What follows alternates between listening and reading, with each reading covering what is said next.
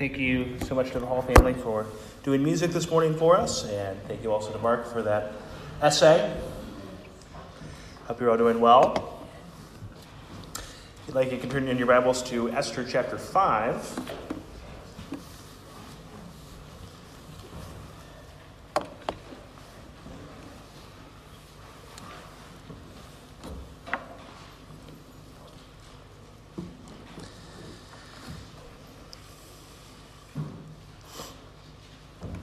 On the third day, Esther put on her royal robes and stood in the inner court of the king's palace in front of the king's quarters, while the king was sitting on his royal throne inside the throne room opposite the entrance to the palace.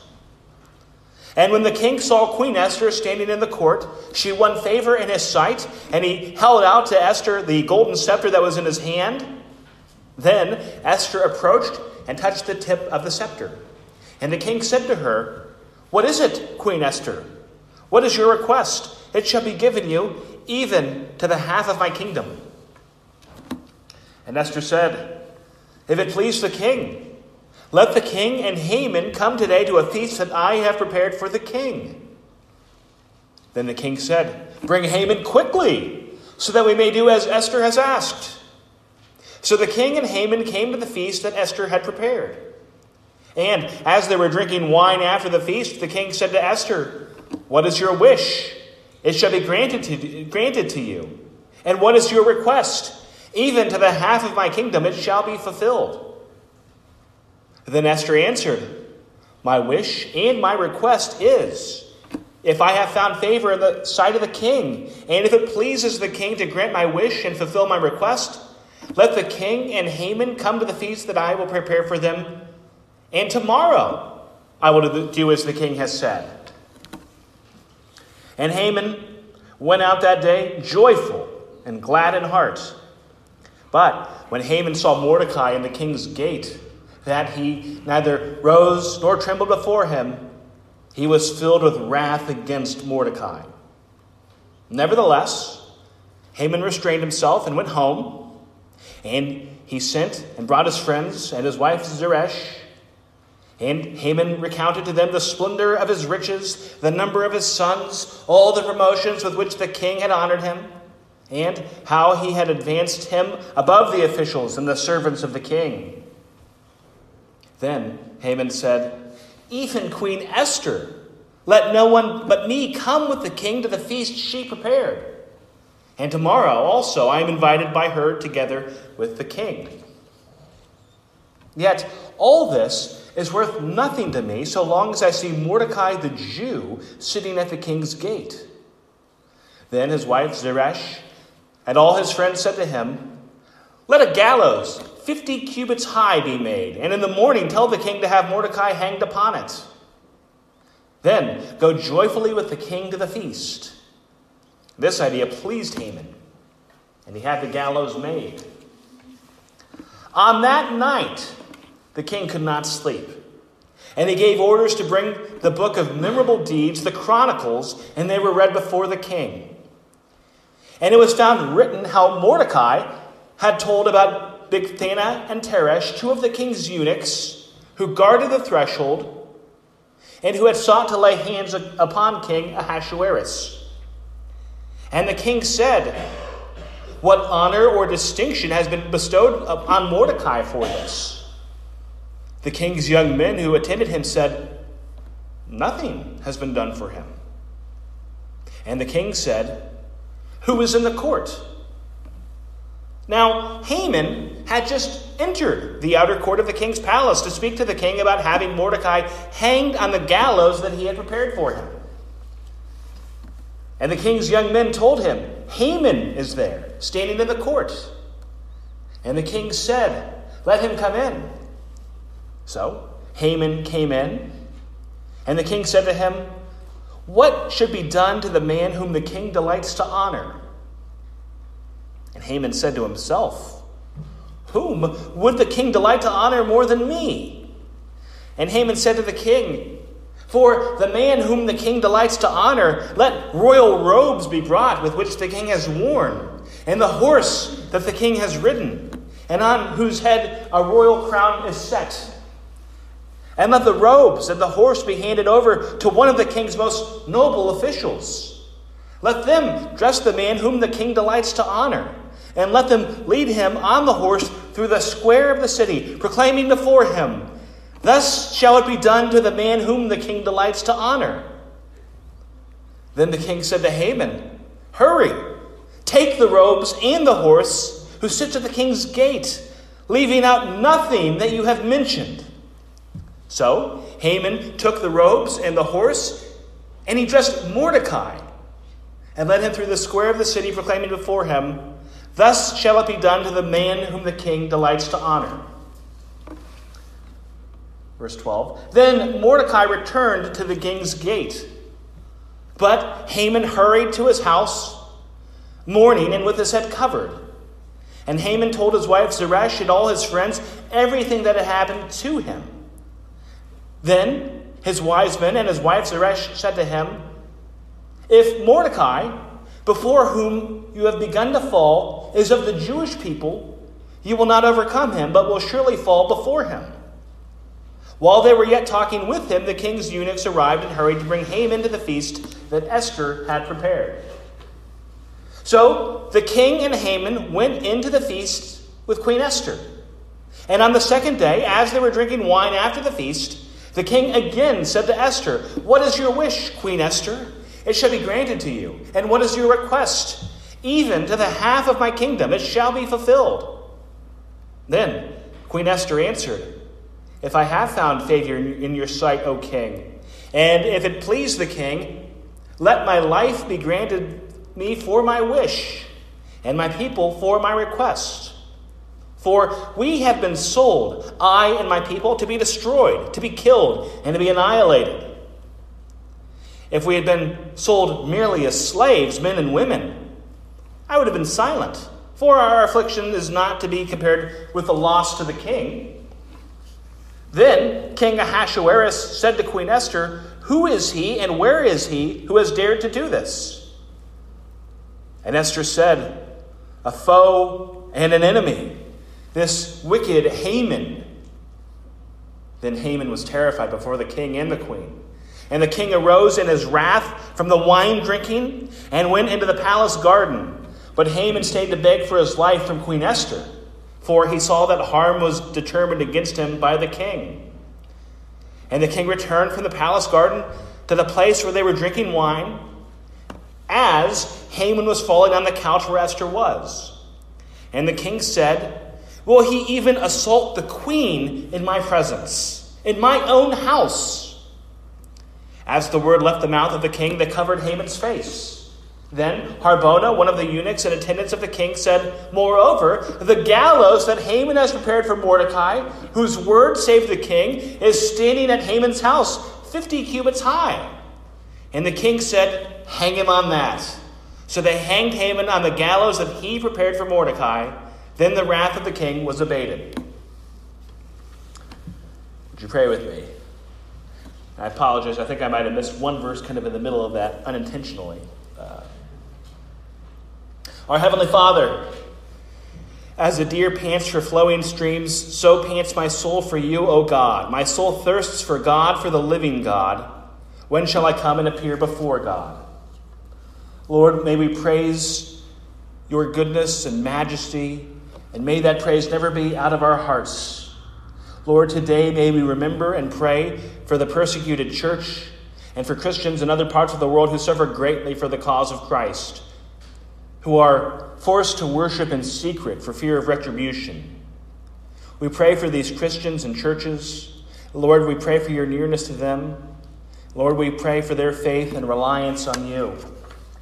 And we pray for this church as well, that we would love you above all else, hope in you, and worship you alone.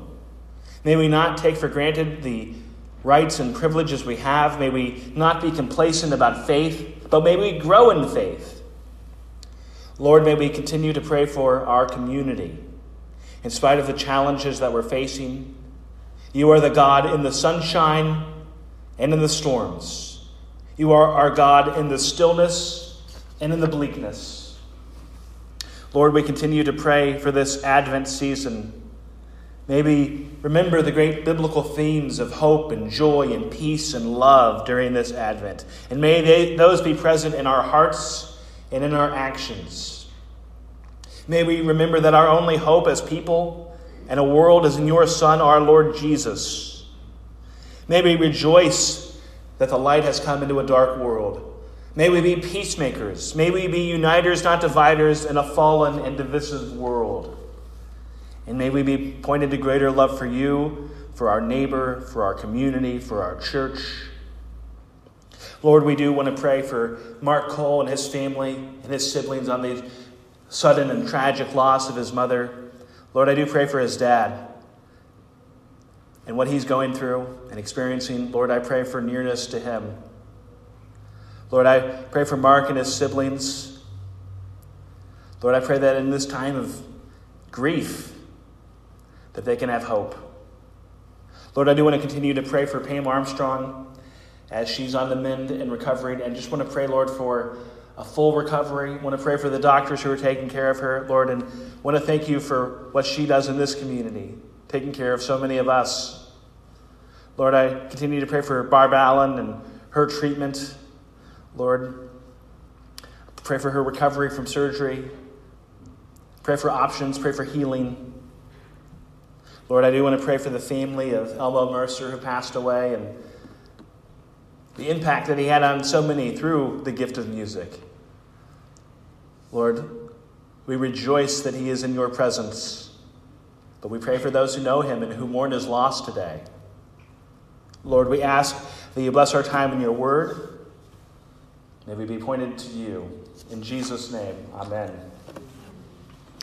So we're continuing our Advent series in the book of Esther this morning. Last week, we left off in the major conflict of the story. Haman had put forward a plan of extermination against the Jewish people throughout the Persian Empire, which would have effectively wiped out the Jewish race. Esther is the queen of Persia. Her cousin Mordecai has explained these plans to her. And at first, she wants to pass the buck. Yes, she's the queen, but she has no real authority. Approaching the king unrequested could put her at risk of capital punishment. Nevertheless, Mordecai persuades Esther. He argues that she is in this place of royalty in this time for a purpose, when he says, "Who knows whether you have not come to the kingdom for such a time as this?" At the end of our scene, Esther instructs Mordecai to have all of the Jews in Susa fast for 3 days. One thing that I've said over the last couple of weeks is that I look at the scenes in Esther kind of like a play.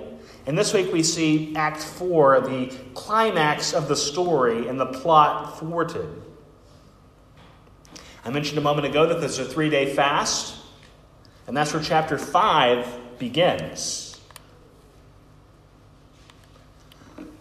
On the 3rd day, Esther put on her royal robes and stood in the inner court of the king's palace in front of the king's quarters, while the king was sitting on his royal throne inside the throne room opposite the entrance to the palace.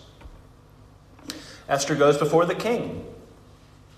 Now, we've seen in this story that this king can be a little bit unpredictable, a little bit volatile.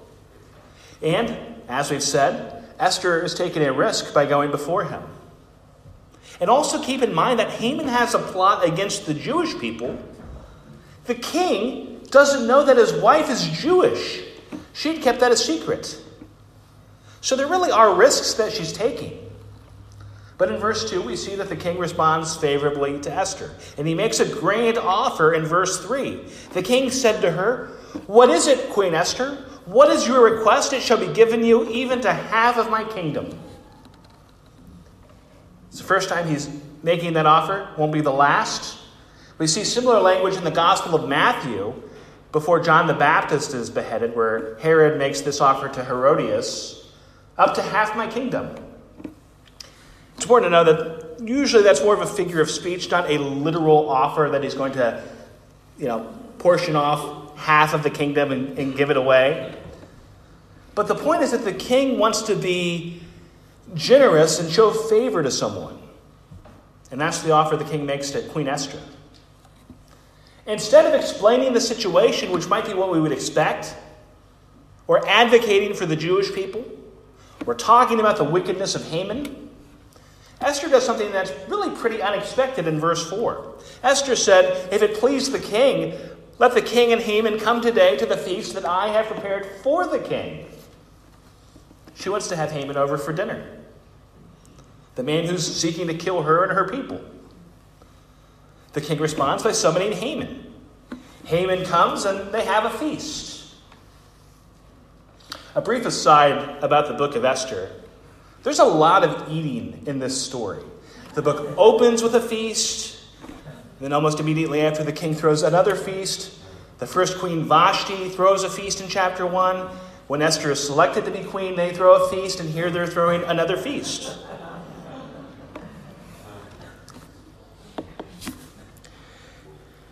At this feast, the king offers again to give Esther whatever she wants, up to half his kingdom. The second time he's made this offer. And so again, it might be easy to expect now is the time where Esther will reveal what has been plotted, reveal Haman's wickedness. Right? No.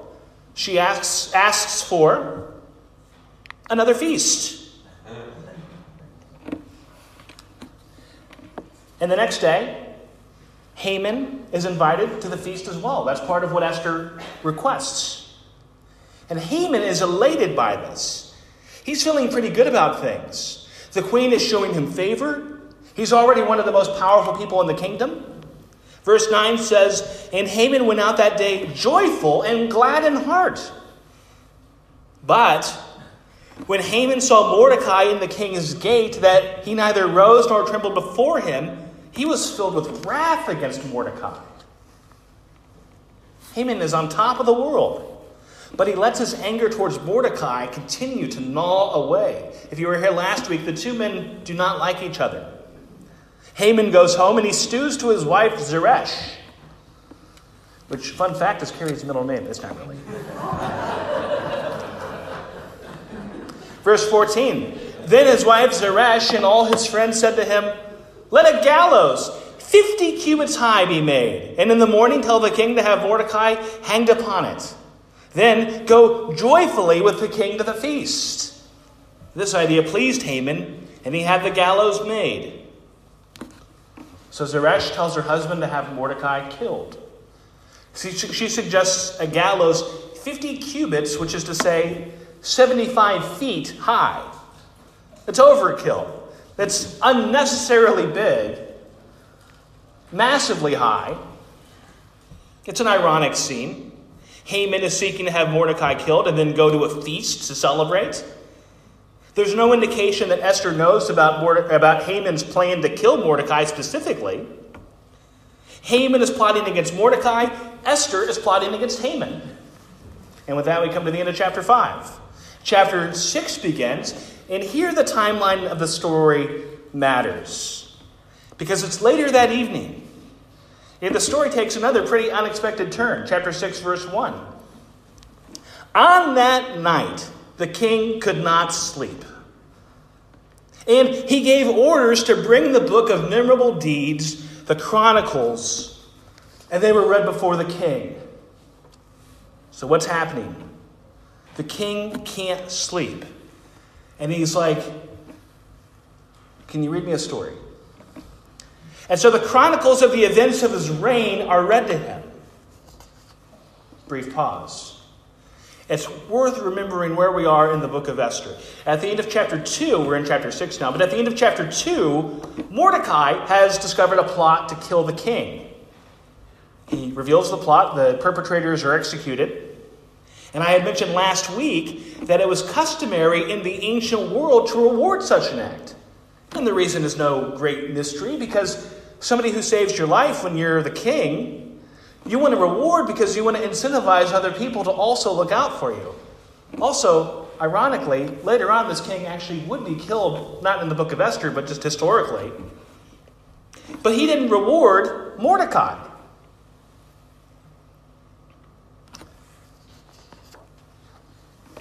So back in chapter 6, they're reading him the Chronicles, verses 2 and 3. And it was found written how Mordecai had told about Bigthana and Teresh, two of the king's eunuchs who guarded the threshold and who had sought to lay hands on King Ahasuerus. And the king said, "What honor or distinction has been awarded Mordecai for this?" The king's young men who attended him said, "Nothing has been done for him." So you have Mordecai, whom Haman is plotting to have killed off. Also, if you read Esther, pay attention to the dates it's given, that this is about 5 years between the time Mordecai saved the king and this night when the king can't sleep. And on the eve of the night when Haman plans to have Mordecai killed, the king learns of Mordecai's efforts that saved him. Why? Why does he remember? Because they're reading the Chronicles to him because he can't sleep. As I've said numerous times, God isn't mentioned in the book of Esther, but he's present. And he works in mysterious ways. Some of the most important events and moments are situations where the importance is not realized at the time. Back in our story. Verse 4. And the king said, "Who is in the court?" Now, Haman had just entered the outer court of the king's palace to speak to the king about having Mordecai hanged on the gallows that he had prepared for him. Again, lots of situational irony in this story. Had Haman asked a few hours earlier, his request might have been granted. But the king has just been reminded that Mordecai was his savior. The king and Haman are both thinking about Mordecai, but for different reasons. And neither knows that the other person is thinking about him. Verse 6. So Haman came in, and the king said to him, "What should be done to the man whom the king delights to honor?" And Haman said to himself, "Whom would the king delight to honor more than me?" Again, do you see what's happening? The king is almost thinking out loud, what should I do for someone I want to honor? And Haman thinks, whom would the king delight to honor more than me? He thinks the king is talking about him. Because if you've been paying attention to this story, Haman is kind of an egomaniac. Verse 8, Haman responds, "Let the royal robes be brought, which the king has worn, and the horse that the king has ridden, and on whose head a royal crown is set." Haman tells the king what he would want. He wants to be paraded around like he's the king, and to be celebrated, and to be glorified.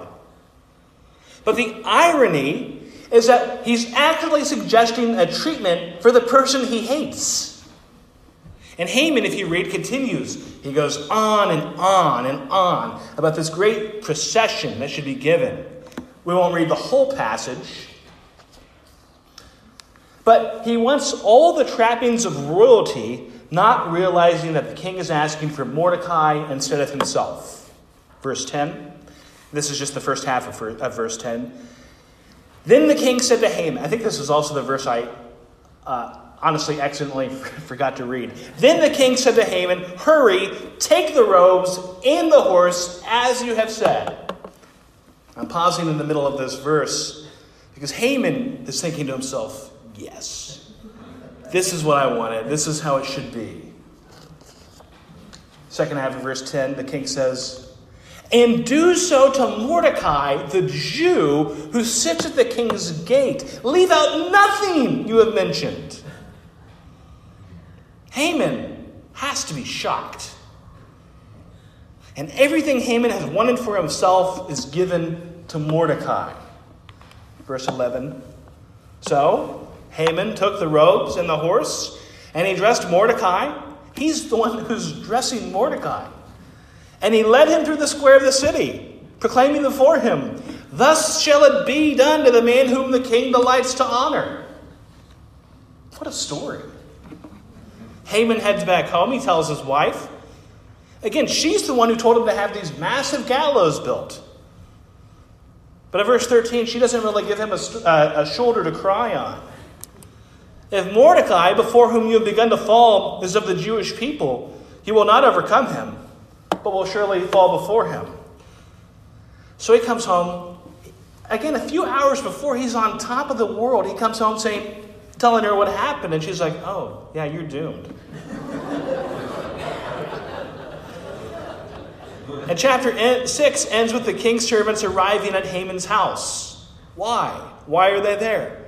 To take him to dinner. Remember, Esther wanted to invite him to a feast. The book of Esther is actually pretty funny. What a reversal of fortunes we've seen in this chapter. And what sparked all of it? A bad night's sleep. Some of the most important events are the moments where we don't realize the importance at the time. That could be true with the events which transpired, which brought us to faith in Christ. It was probably a series of events. And on that road to faith, there were lots of things that at the time might have been seemingly insignificant. But we're looking back, important steps in our spiritual journey. Maybe it was an interaction with someone you had or a sermon you heard. In the book of Esther, the Jewish people are on the brink of a Holocaust, and it's turned upside down because of a case of insomnia.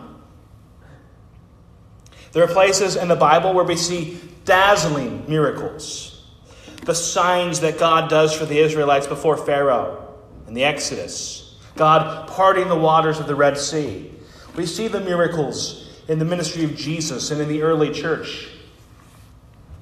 But miracles in the Bible are actually primarily concentrated in 3 different time periods. They're not just happening everywhere in the Bible. We see them during the Exodus, during the ministry of Jesus, and in the Old Testament during the ministries of Elijah and Elisha.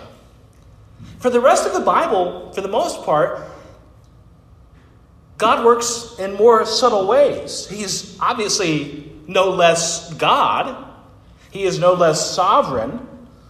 But he often works providentially through other means.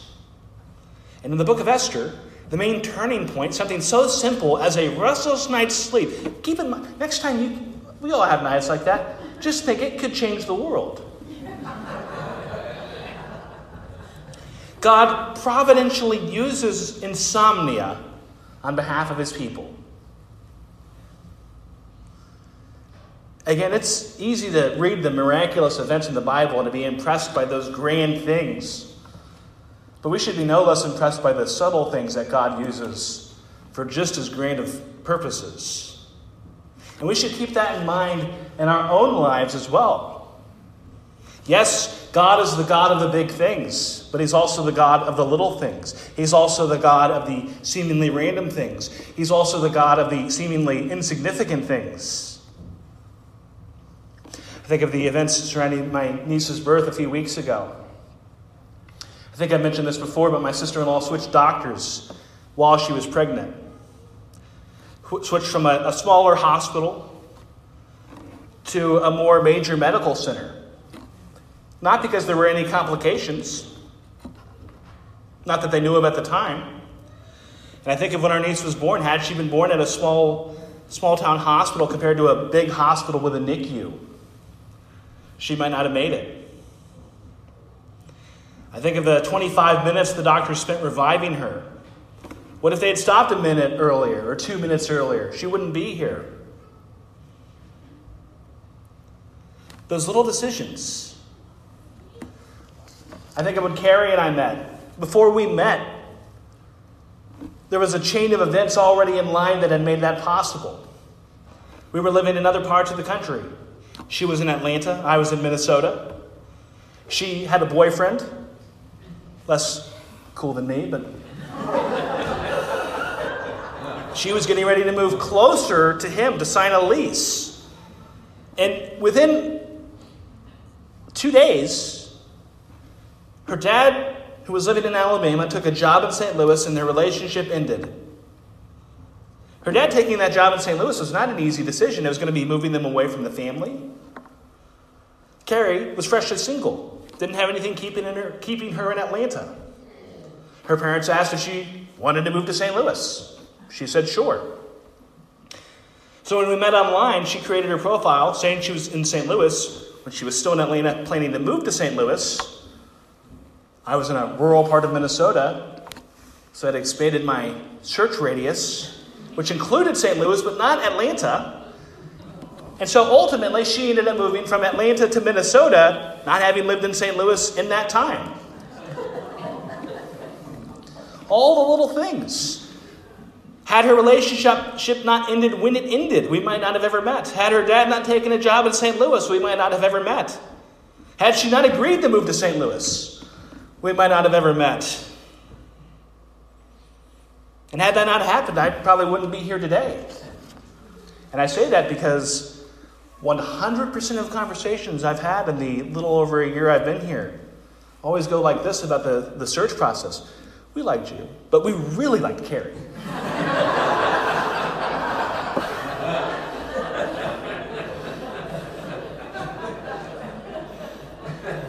God is at work. He is at work in our community. He's at work in our lives. He's at work in our world. And he's been at work throughout history.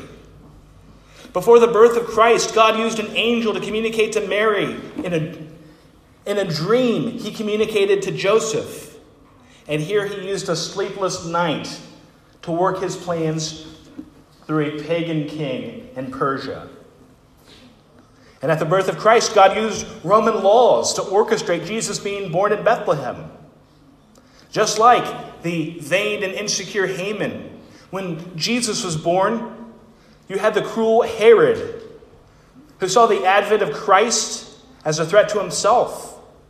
Just like Haman, he was genocidal. But God brought Jesus and his parents safely from Egypt to Israel. Other way around, from Israel to Egypt. And in that fulfilled an Old Testament prophecy. And in that worked his plans. God is sovereign over his creation. And here God is working on behalf of Esther and Mordecai and on behalf of his people. And with that, we come to chapter 7. And I feel like the previous 2 chapters took their time building up the story. We see a fairly rapid climax in chapter 7. They're at this feast that Esther has thrown. Again, chapter 5 is the day before. Chapter 6 is the night between the 2 days. Chapter 7 is the next day. So it's a pretty short time period. And again, the king asks Esther what he wants up to half his kingdom. Chapter 7, verses 3 and 4. Then Queen Esther answered, "If I have found favor in your sight, O king, and if it please the king, let my life be granted me for my wish, and my people for my request. For we have been sold, I and my people, to be destroyed, to be killed, and to be annihilated. If we had been sold merely as slaves, men and women, I would have been silent, for our affliction is not to be compared with the loss of the king." By implication, this is the first time in the story where Esther is making it known that she's Jewish. She doesn't say it in those terms, but it's obvious as she talks about the plan of destruction against her people.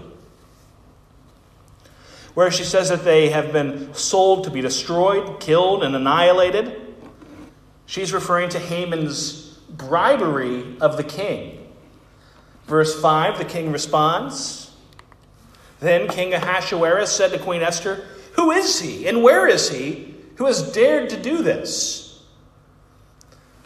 Some commentators, and I think this is probably right, think that the king is a little bit trying to divest himself of any responsibility because he is the king who ultimately allowed it to happen.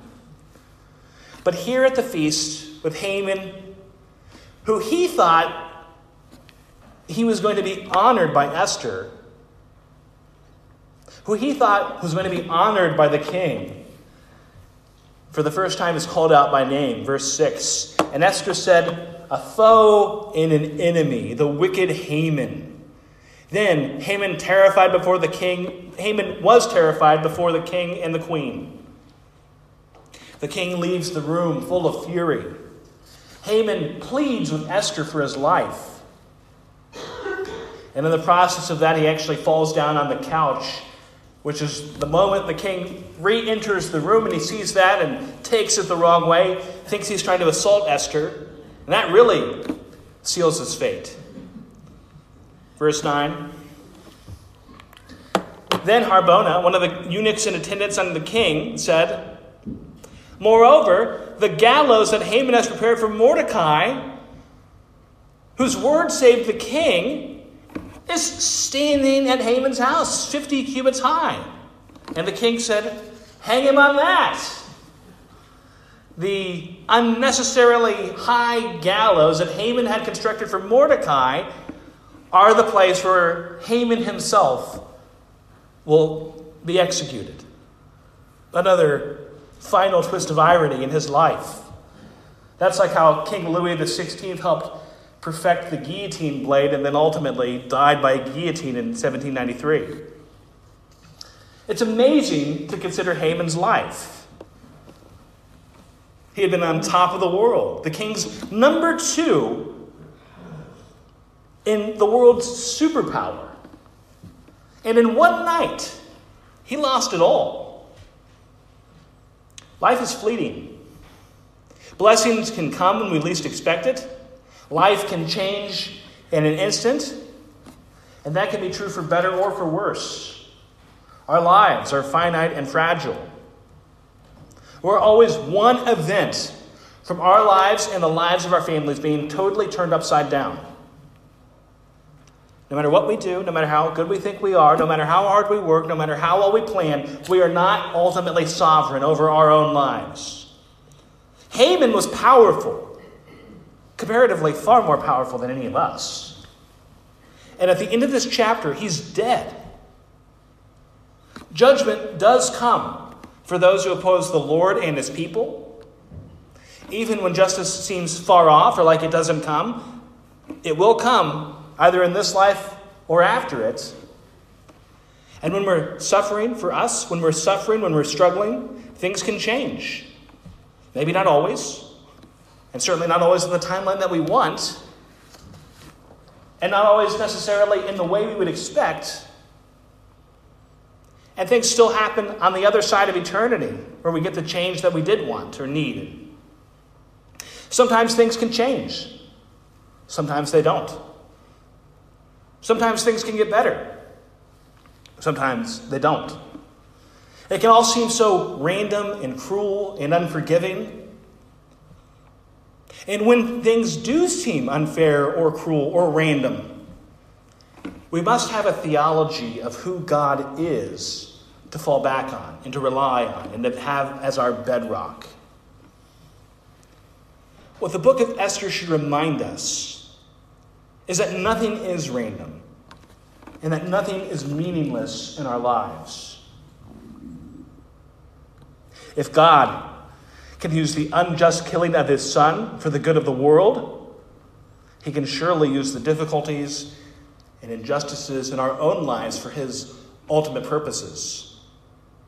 Because in our lives, in the good times, the bad times, the in-between times, what we need to do is to remember our God and to live for him, to serve him, and know that he is working all things to his plans. He is working all things for his glory, and he is working all things for our good, to the glory of God. Would you pray with me? Our Heavenly Father, we do thank you for your goodness. Lord, you are mighty and sovereign. Lord, you are working in ways we don't know even right now. But for that we praise you. In Jesus' name, amen.